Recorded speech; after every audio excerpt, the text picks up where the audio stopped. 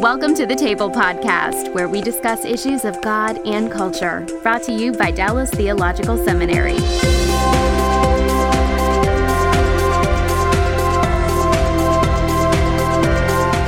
Welcome to the Table. I'm Daryl Bach, Executive Director for Cultural Engagement at the Hendricks Center at Dallas Theological Seminary, and my guest is Michael Thigpen, who is Executive Director for the Evangelical Theological Society, and also now, and I'll let you fill in the blank, Associate Professor of Old Testament and Semitics at Talbot School of Theology. Very good. And so you're just launching in, right? Your first year there and all bright-eyed and bushy-tailed and all that kind of stuff? 10 days in and already behind. Well, I'm 35 years in, and it gets worse. So anyway, you have no idea what it means to be behind. Anyway, well, it's great to have you on. Our topic today is what's often called faith in work, but I think what I want to do is talk about vocation in work, make a little slight tweak change. Michael and I are part of the Oikonomia Network, which is underwritten by the Kern Family Foundation and is a group that brings together seminaries that discuss issues of faith and work. And we were given the assignment of a TED Talk a little more than a year ago at Acton University, and we were supposed to discuss about different aspects of faith and work. And Michael had Old Testament and faith and work and vocation and that kind of thing, and I had Luke and money. And so we're here to talk about the Old Testament and vocation with Michael. And let's start off with a little biographical discussion. How did you become interested in this kind of a topic? Well, for me, it's that I've always been back and forth between the academy and what we might call secular employment. So I worked my way through PhD by managing parts of a bank, working on a website, and now ETS day-to-day. Functionally, I'm a CFO. I manage the society's resources. So between my personal experiences and being in the pastorate, where most of the folks that I was pastoring were managers, employers, those kinds of things, work has never been far from what I was doing, although I was Old Testament by trade. Interesting. So you worked in a bank in a former life. I did, and it does seem like a long time ago. I started out, I was PhD work, and I was answering calls. So, you'd call in, what's my balance? And I'd be giving that to you, and I'd be translating Akkadian in between calls. So it was this weird sort of mix of things in my life of what seems like real life every day and what was sort of kind of just off in the academy. Now you joked kind of as an aside that you call it secular work, but I take it now that you know better. I do. The Lord's taken us down this path of not knowing what I was going to do long term. I've been in the pastorate, I've been in the academy, I've worked in the banking profession, and in all those cases, I was ministering, I was gainfully employed, and it was all part of one life. And I think early on, I saw myself living two different lives, one at work, one in quote-unquote ministry. And that's part of what the Lord had to break in my life, was to get me to see that this life was His, it was all part of mine, and it just had different parts instead of being different lives. And so I really do think of work as just one aspect of my life, not something separate that I do. And that, of course, is one of the themes that we continually talk about when we talk about faith and work, is the idea of doing away with this kind of dualism that says there's ministry and then there's what I do for work, as if that's in a separate, distinct, hermetically sealed, chemically protected envelope that never touches life and ministry. How do you see that question now? Well, I see it as a matter of where the Lord's asking me to put energy in at this point. And for me, one of the big keys was getting away from some idea that somehow where my paycheck came from was the source of my identity. So if it came from the bank, I'm a banker and a secular worker. If it came from the church, then I'm a pastor. If it came from a school, I'm an academic. When in all reality, I'm all of those things. And so for me, it really has been distancing the idea of my identity from my paycheck, my occupation. When we meet people, it's what's your name, and then the next question is, what do you do? Yep. And that becomes wrapped up in our identity, and we think of that as who we are, when in fact that's a much different question. Paul didn't become not the apostle when he was making tents, but only when he was supported by the church. Yes. In fact, I had a note here in listening to your talk again today that I wrote down, and it goes like this: identity is bigger than vocation, but vocation serves and underscores and models identity. Now, what do you think about that kind of construction? Well, I like that because it puts the cart and the horse in the right place. My life was very messed up when vocation was the source of my identity. But when we flip that, and the way I live out my vocation, I can do what Paul says, I can do everything for the glory of God, then that puts vocation in the right place. I have my relationship to God. My vocation flows out of that, just like my family relationships do, my church relationships do. So all those things become part of how my identity is lived out, not any of them being the source of my identity. Yeah,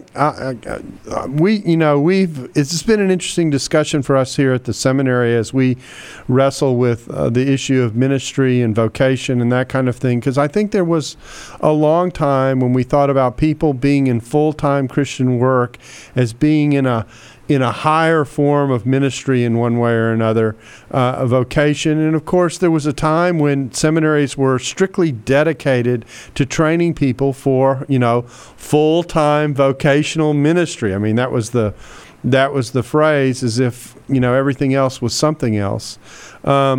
And then in the last several decades, really, as a result of opening up our MA programs to all kinds of folks in all kinds of vocations who were thinking about how do I live as a Christian in the place where God has me, a shift came into our thinking, not that we aren't still in the business of training people for full-time vocational Christian ministry in the church. We still do that and very much are dedicated to that proposition. But there are a whole bunch of other kinds of vocational training that's also Christian, that's also full-time, and that very much needs Christian full-time people in it. Well, I think that I'm trying to maintain the balance that there is a sense in Scripture in which it is a weighty thing to be a teacher. We have to not rush into that, and that there is a sense of gravity that comes with being a leader within the church. But that becomes then a matter of how the body fits together, and not one part more or less high than the other, but having different functions. And so trying to maintain that distinction between variations in function, but not a hierarchy of one more than the other. So I'm not more valuable if I'm preaching or teaching than I am if I'm working in the bank, but I may have a different function. Okay, so we've established kind of that you do a lot of things. You're executive director for the Evangelical Theological Society. You said that's primarily being a CFO. I've watched you do your work. That's a pretty humble way of putting it. You plan major events, and you don't just manage the resources, but you are providing some direction and leadership for what's possible for the society. There's an international outreach that's been a part of your tenure there. So just a word of appreciation for all that you do for the ETS. And I enjoy it. Part of what's really exciting for me now is adding Talbot in. I get to walk out in the afternoon and put my prof hat on and go teach Hebrew, and get to come back in and work on November's meeting for ETS.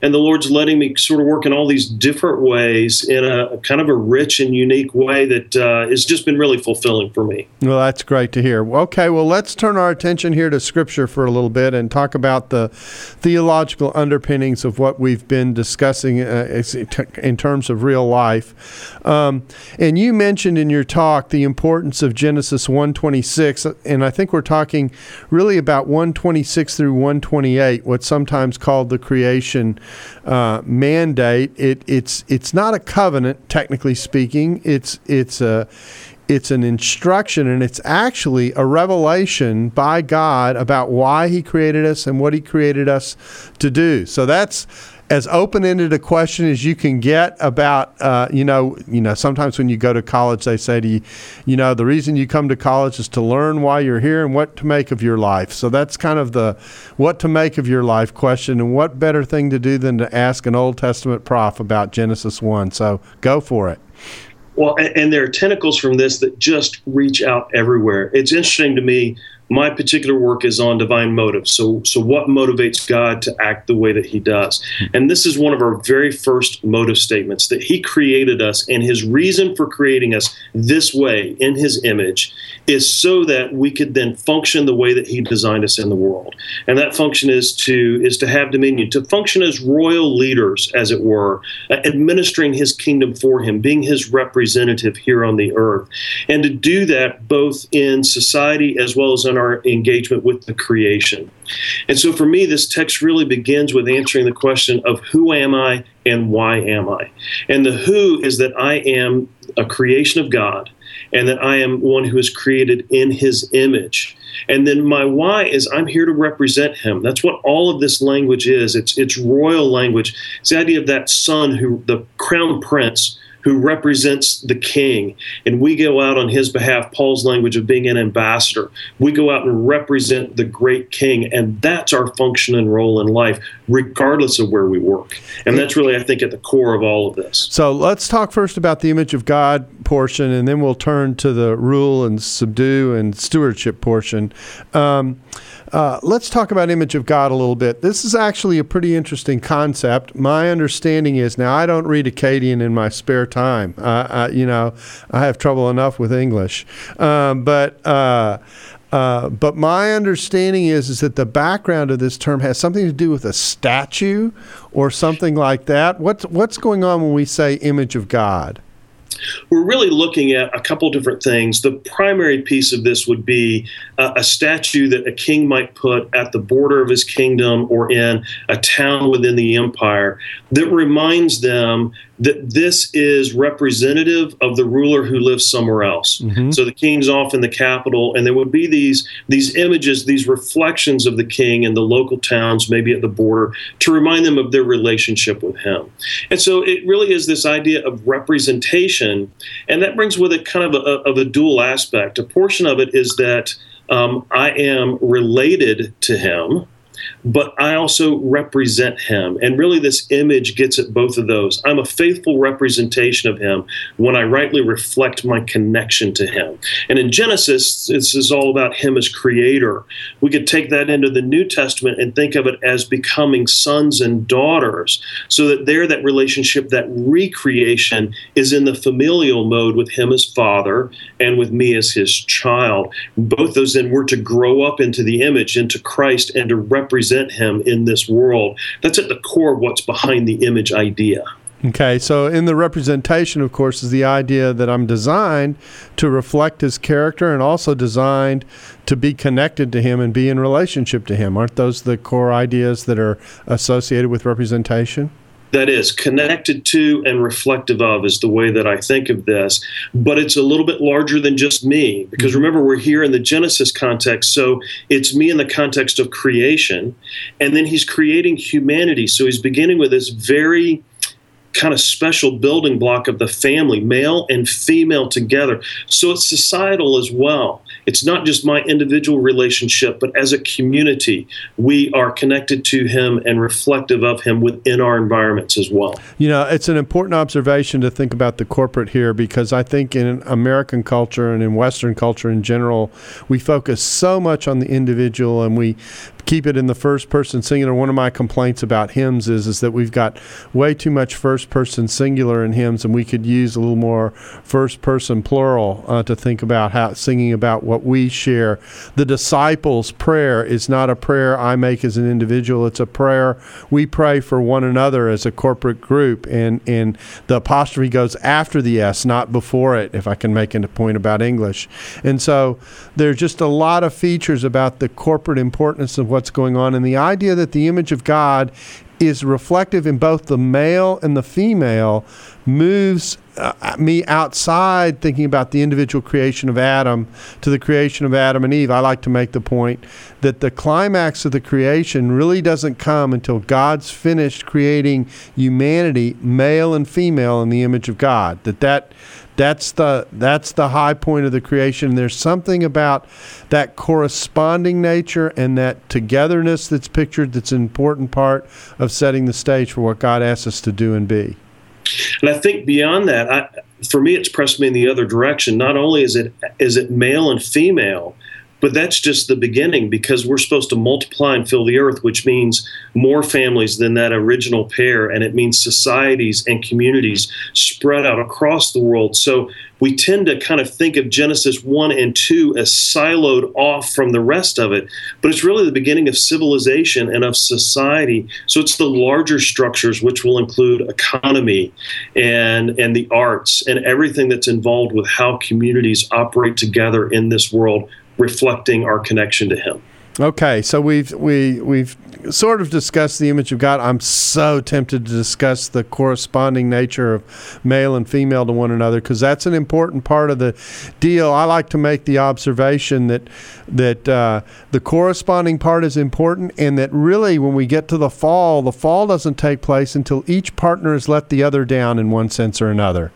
Yes, and if you want to think of it in terms of dominion and subdue, doesn't come out well. We usually think of subdue as dealing with the environmental. But if you look at every place where subdue and either a geographic name or a people name is used, it means to deal with bringing people into submission. Their responsibility was to discipline one another and to be engaged. So as they each start to go off the reservation, as it were, and they're beginning to step outside God's instructions, their responsibility to one another was to step in and subdue that sinful moment. And they both fail each other, Adam and Eve, in that moment. So there's correspondence, but there's mutual accountability.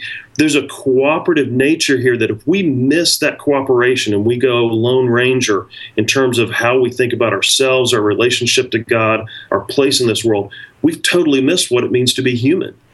Okay, let's come to, I want to linger there, but I'm going to discipline myself and move on since you talked about discipline. Let's talk about two verbs that appear in this chapter that are important. One of them is the idea of subduing, and the other is the idea of having dominion or ruling. What are those terms doing for us? Dominion is a royal kind of a speech. We would see it used in Psalm 72 of kind of the ideal Davidic king.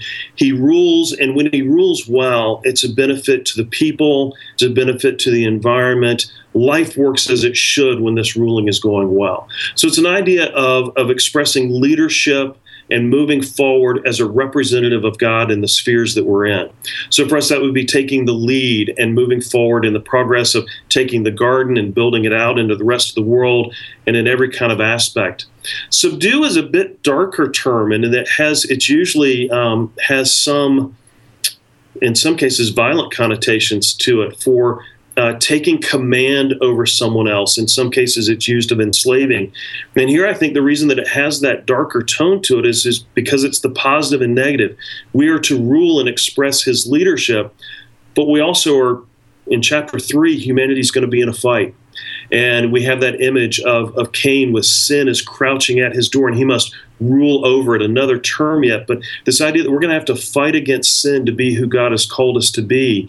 And so he's giving them kind of a dual command here to take the leadership, but then also to defend the territory, as it were, against sin, which is pretty soon going to be encroaching on the garden. Now, I'm going to ask you a question. You may, since we haven't discussed this before, you may or may not know whether to go there or not. But this word for rule, what are the roots of that term? Because I have it associated with things like the pictures of plowing and beating and bringing things under control. It's almost a stewardship word. Is that a fair way to describe it? It is. So you've got these ideas of treading or walking and making pathways go down. So they both dominion and subdue have aspects of bringing things into submission to make them useful. Mm-hmm. So subduing, you might tread down a ramp in order to make a pathway somewhere where you want to go. So they both have utilitarian aspects of taking raw material and making them into something usable and serviceable. So if I were to ask you what the core of the creation mandate is, you've put it in terms of representation on the one hand, but what else besides representation and reflecting God is a part of the creation mandate? Well, it's a representational reign where we're called to go out into the world in all the ways that we've been gifted and to, in small ways, do exactly what God has done, which is to create. So Adam is going to be creative in his naming of the animals and in his engagement with Eve. Right after we get out of chapter 3, we're going to meet metal workers and musicians and all sorts of other occupations where we kind of take, if you will, control through knowing and experimenting and doing, and we begin to create in the world things that are beautiful and useful.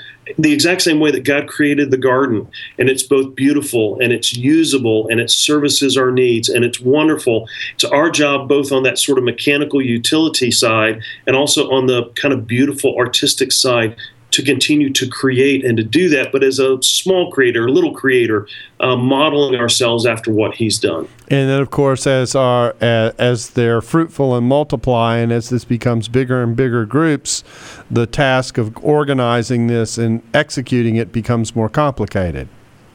And so as we go out into that, there's going to be the complexity of economies will be needed because we're going to need transportation. Everything as they begin to spread, that is what we think of as economy and society now, is inherent within this mandate to go out and reflect God in the world through ever-broadening geographical boundaries. Now, another thing that people often do with the image of God is to talk about the ability to reflect and reason, and that kind of thing is wrapped up in it. Is that there or not? It's not there expressly. It's a little too limited because the express purpose is the image is our connection and reflection of him so that then we can express this dominion he's given us. Okay. So, but it would be fair to say that imaging God assumes that there is a relational element in being able to reflect and be connected to him. So at that level, it connects.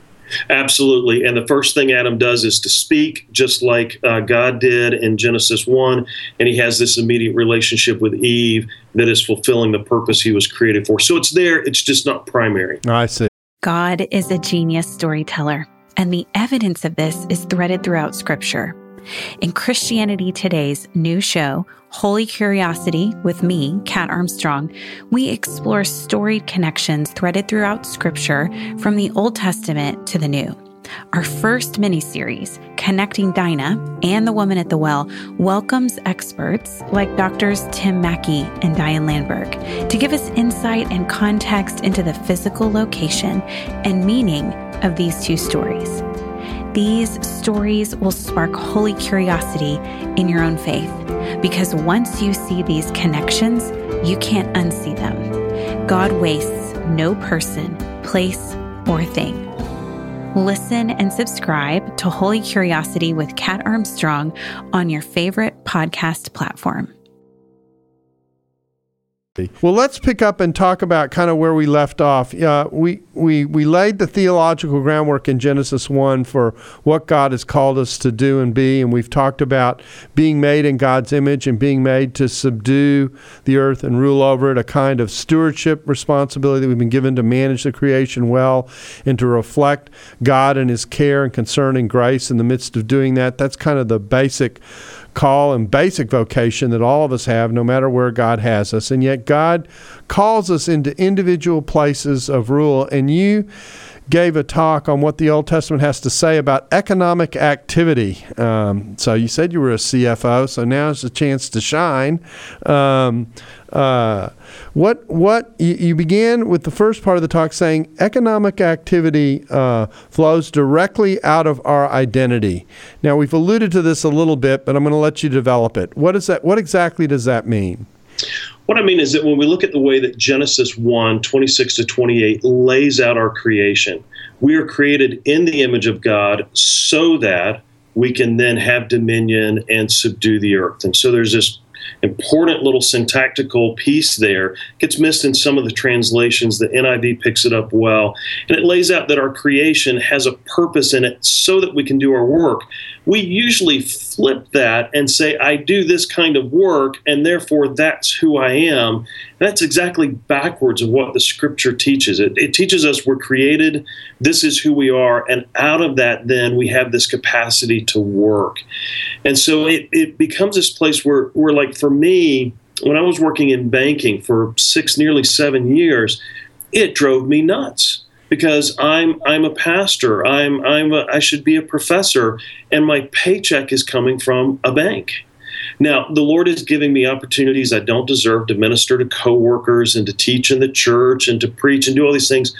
But because my economic activity, where my paycheck came from, was not the right place, I felt like I wasn't who I was supposed to be.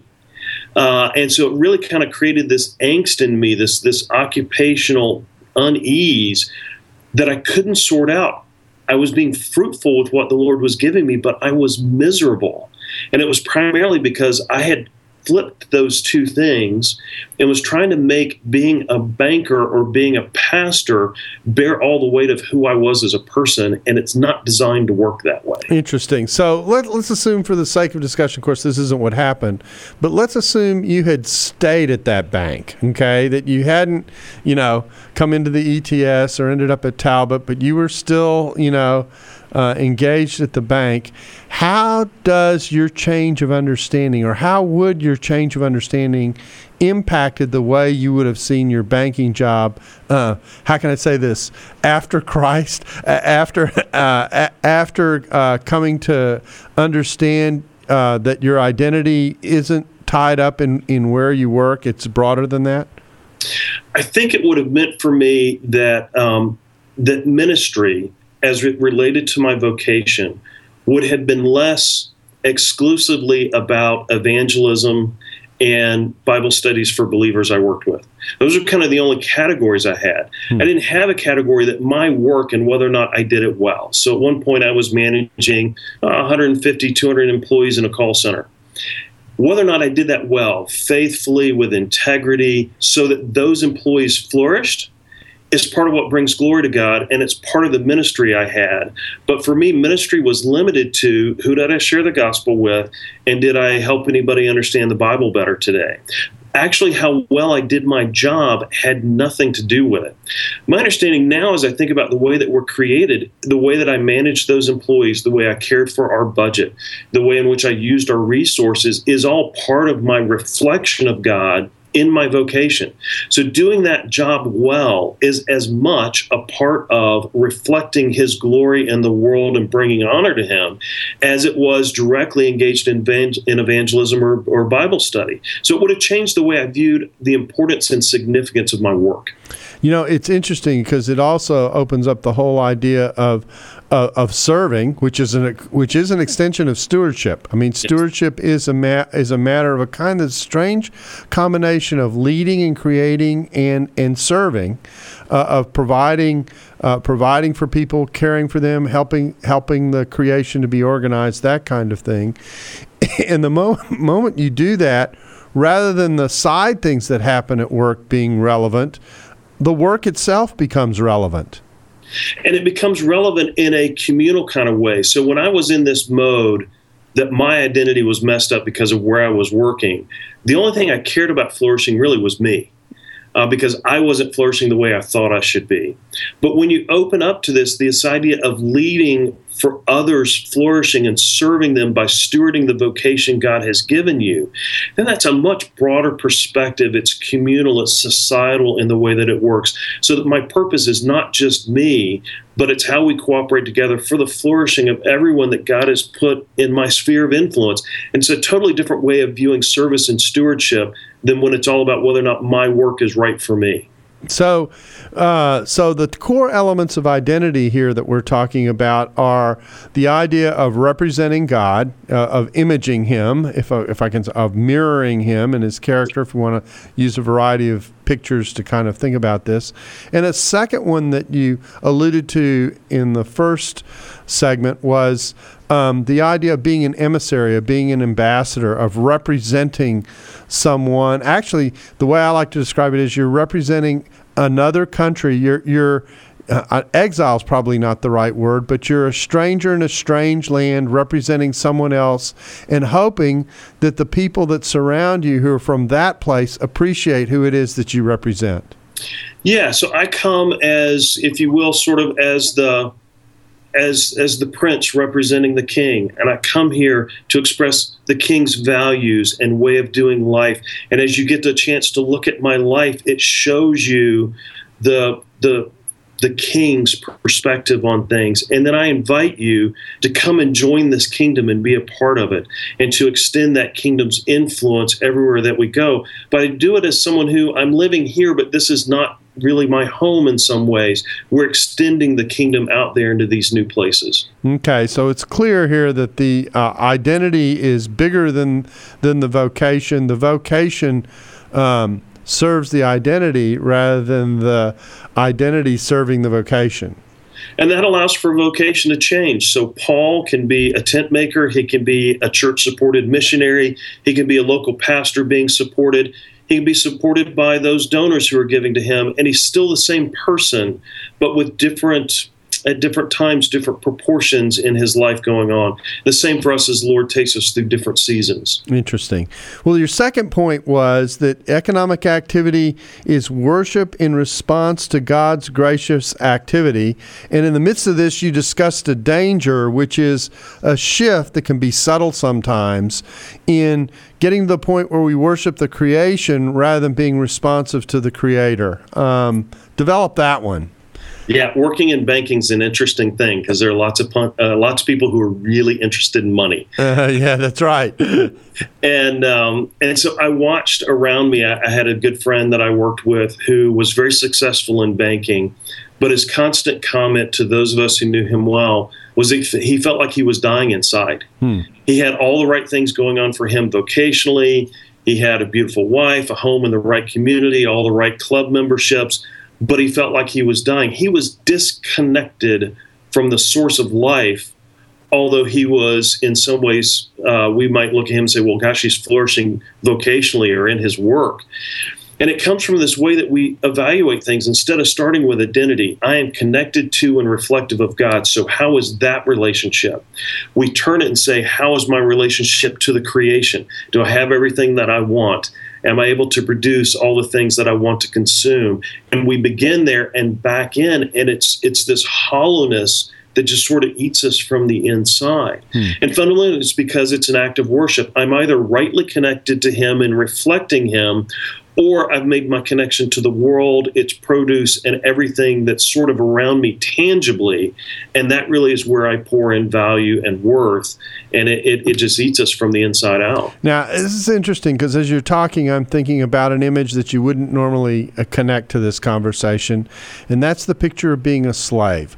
I have there are two types of allegiances I can have. I can have an allegiance to God in which I see myself as His bondservant, or I can see myself, I think I'm controlling the creation, but actually what you're describing is the creation controlling us and taking us over. And that's what happens in the story, right? So we get the serpent ends up really controlling Adam and Eve because they believe his lie.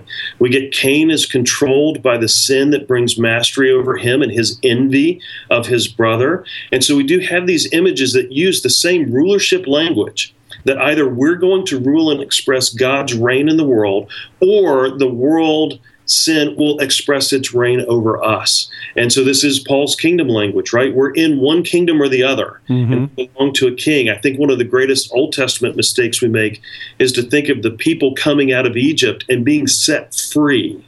They're not, they're redeemed. They are purchased and brought from one kingdom to another, and they have allegiance now to a new king.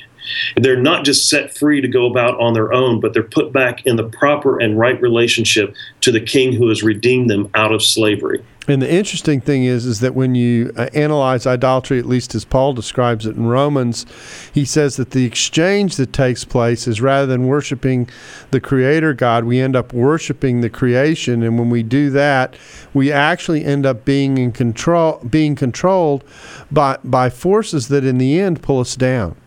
Yeah. And so the Old Testament, there's this sort of little tragic train of thought. We're the work of God's hands. And our economic output, our crops, the other things in the Old Testament, that's the work of our hands. But it also uses that same phrase to refer to idols. The idols are the work of our hands. And so much of the prophetic material is God calling them back, instead of worshiping what they create, to worship the Creator. And so they put themselves in subjection to forces that are not the God that created them, and it just turns their world upside down. Now, you talk about economic activity being worship in response to God's gracious activity. So I'm taking the idea here that there's an appreciation for God's grace that feeds in to the way, and God's person that feeds into the way we actually engage in our own activity. It is. So if we really have a stewardship mindset, it means that we recognize that everything we have is a gift. My relationship to him is his gift to me. That male-female correspondence is his gift. The larger society, this environment that he's created for us that provides for all of our needs, is his gift. And so there's a recognition in that of his goodness, of his power and graciousness, and giving that power in a way that's beneficial to us. So it all gets tied together with his character and my recognition of how overwhelmingly good this creation is and the gracious gift it is to me. When I'm in that kind of perspective, then I'm really sort of beginning to function in the way we're designed to be. You know, there's a variation of this that I do when I talk about this topic in public, and it is, think about what it takes for you to sit down and have a bowl of Wheaties in the morning. You know, and you can think about it from the grain perspective, the guy who grows the grain, the guy, you know, the harvests the grain, the person who transports the grain from one place to another, the people who process the grain, the people who oversee the business. And you start to add up how many people are actually involved in the very simple, mundane task I have of taking that bowl of cereal. Now, that's just the grain. I could talk about the milk. I could talk about how the bowl gets designed. I can talk about the table that it's on. I can talk about the house that I get to live in, that I'm, you know, and so the analogy comes up when you come to the end of a movie and you watch all the credits go by about what it took for me to be able to have, 90 minutes to 2 hours of entertainment and escape. And all the thousands of people whose activity and creativity and faithfulness, allow me that moment. All of a sudden, your view about what some people might see as the very mundane features of work changes, and an appreciation for the way God has designed the creation is altered in thinking about that. It is. And if you multiply that and think about, okay, for the crops to grow, everything that God did in his providence and in his direct action for the rain, the soil, all those kinds of things, the knowledge that he led us to discover, and you multiply his gracious interactions in those thousands of people, it grows exponentially to do a couple things. One is it really does move us back into this connected web that God is intending for something larger than just me. God's involved in so many more people's lives than just mine. And I am so dependent on the rest of what he's created, not just the environment, but all the people. And that's by design, that we're not independent. We're mutually in need of each other, even in need of people that we will never meet or see or engage with, but it's part of the larger world that he's created. And it moves us to a sense of thankfulness and stewardship that we would totally miss as long as my focus is narrowly on me. Yeah, I do think it brings back a kind of what I call a gratitude for the mundane. Mm-hmm. That there are things I absolutely take for granted each day that wouldn't happen if people weren't faithful in carrying out a stewardship that God gave them. Some of the people doing that don't even appreciate the fact that God gave them that stewardship, and yet it's a reflection of the way God has created the world to work, and it's what makes the work the world work well when it's done appropriately. And we can all recognize that in our own fields. So, if you will, if you're a pastor, sort of that glory moment might be the time in the pulpit. But the mundane of the reading that went into it and the numerous outlines and illustrations, you tried out and ended up kind of on the editing room floor. But it really is in that mundane work that a really great sermon comes out, or a teaching or a book. And we recognize the value of the mundane in our own jobs, sometimes more than we recognize it in the mundane that we receive and benefit from. And so opening our perspective to that and seeing that, gosh, we know that those moments make the great time in the classroom, or the great book that comes out, or the wonderful sermon is built often on that mundane work that we do. And so if we can learn to value that in our own work and see its benefit, and in the others, then we kind of get a better perspective on what work looks like. Well, I could park here. I mean, there's just so much that could be said, but there is a third point that you make that I want to be sure we get to, because it's also important, and that is that economic activity entails a flourishing society, and not just individuals, that the goal is grand, if you will, as opposed to being, how can I say that, isolated. It is. And here, I think for me, the biggest change was I probably recognized this more as a student earlier if I was hanging out in the New Testament. I got all the wonderful body images, and I got those sort of cooperative things. But I missed it for years on the Old Testament side, because I'm not an Israelite, so I'm not part of that world. I don't view myself in that way. But when you think about, you're supposed to fill the earth. And all that requires, it requires specialized workers. It requires transportation and economy. It requires those who will relate between communities as they go. As communities spread further and further apart, it's communications, it's everything. His design has always been for a massive, flourishing society, not just flourishing individuals. We kind of think Adam and Eve and stop there. But the command is to fill the earth. So it's so much more than they could ever do on their own. And so it brings us to this place where we think about something much grander and larger than any individual or any couple, any family, or any community. And so there are all kinds of combinations that talk about, I mean, when you talked about this, of course, you talked particularly about the husband and the wife and the family, because that's kind of the building block in Genesis, but it really does expand out from there. There are other combinations of things that are in view. So it's governments, it's all the societal structures that we're going to need. So when we get to this mass of people, how are we going to educate them? How will we communicate between communities? How will we, I'm not a great house builder, so I've got to have those who can build a house for me, because that's not part of my skill set. So we have all these places where we're going to have these specialized vocations crop up, where we're going to then cooperate together to do all that God has called us to do. And it looks and feels so much like the sort of gifts-based body language that we get in the New Testament, but it's foundational to the way he's created humanity to work from the very beginning. And so now I think about the chapters particularly related to the building of the tabernacle, where we get minute descriptions of all the things that went into back to the mundane, very mundane elements that it took to build the tabernacle, with very detailed descriptions. Yeah, the linens and the rings and the engravers and everyone who would do that, and very specialized things. And it's clear that this is part of how God's gifted them, and their contribution is this little slice of what's going on, but it's for the good of the community, and they'll all benefit from it.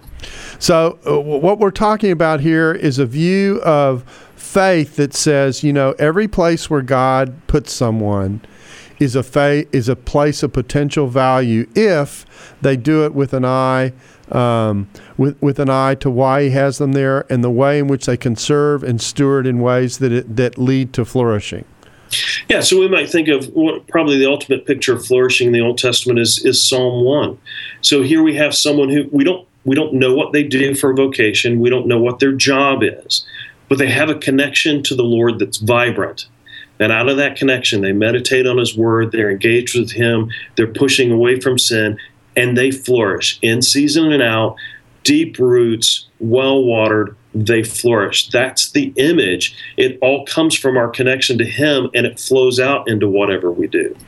Well, we've been talking practically about how you view this. I like to tell people that every person has a unique network that God has given them. There's a combination of relationships that they alone have, and that they've been placed there to represent God well and to serve Him and serve others. Part of loving God and loving others is through this means of carrying out why God has created us. And in that identity, we are able to reflect the goodness of God, the grace of God. The creation works well, and we are able to show the goodness and care of God by the way He's made us to care for one another.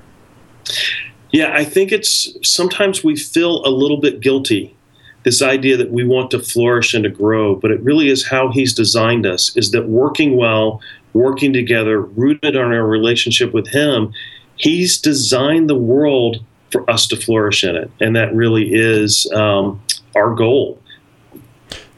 Well, Michael, thank you again for taking the time to do this. This has been a fascinating journey. One of the discussions we didn't have, maybe we'll have to come back and do it and develop it down the road, is the whole after the fall idea of, does the fall change any of this? Because I think one of the points that you made in the talk is that some people think this is before the fall stuff, but it's actually after the fall stuff as well. And so all these relationships are affirmed and reaffirmed. All these goals are reaffirmed in what takes place after the fall, but that'll have to be for another time. I thank you for helping us think through faith and work and vocation and calling, and show how God has designed our lives to be united in a way that allows our identity and who we are in imaging God to really impact the world in positive ways by how we do our work. Thanks. It's been great. I've enjoyed it. Well, and we thank you for being a part of the table, and we look forward to having you back again with us soon. Thanks for listening to the Table Podcast. For more podcasts like this one, visit dts.edu/the table. Dallas Theological Seminary. Teach truth, love well.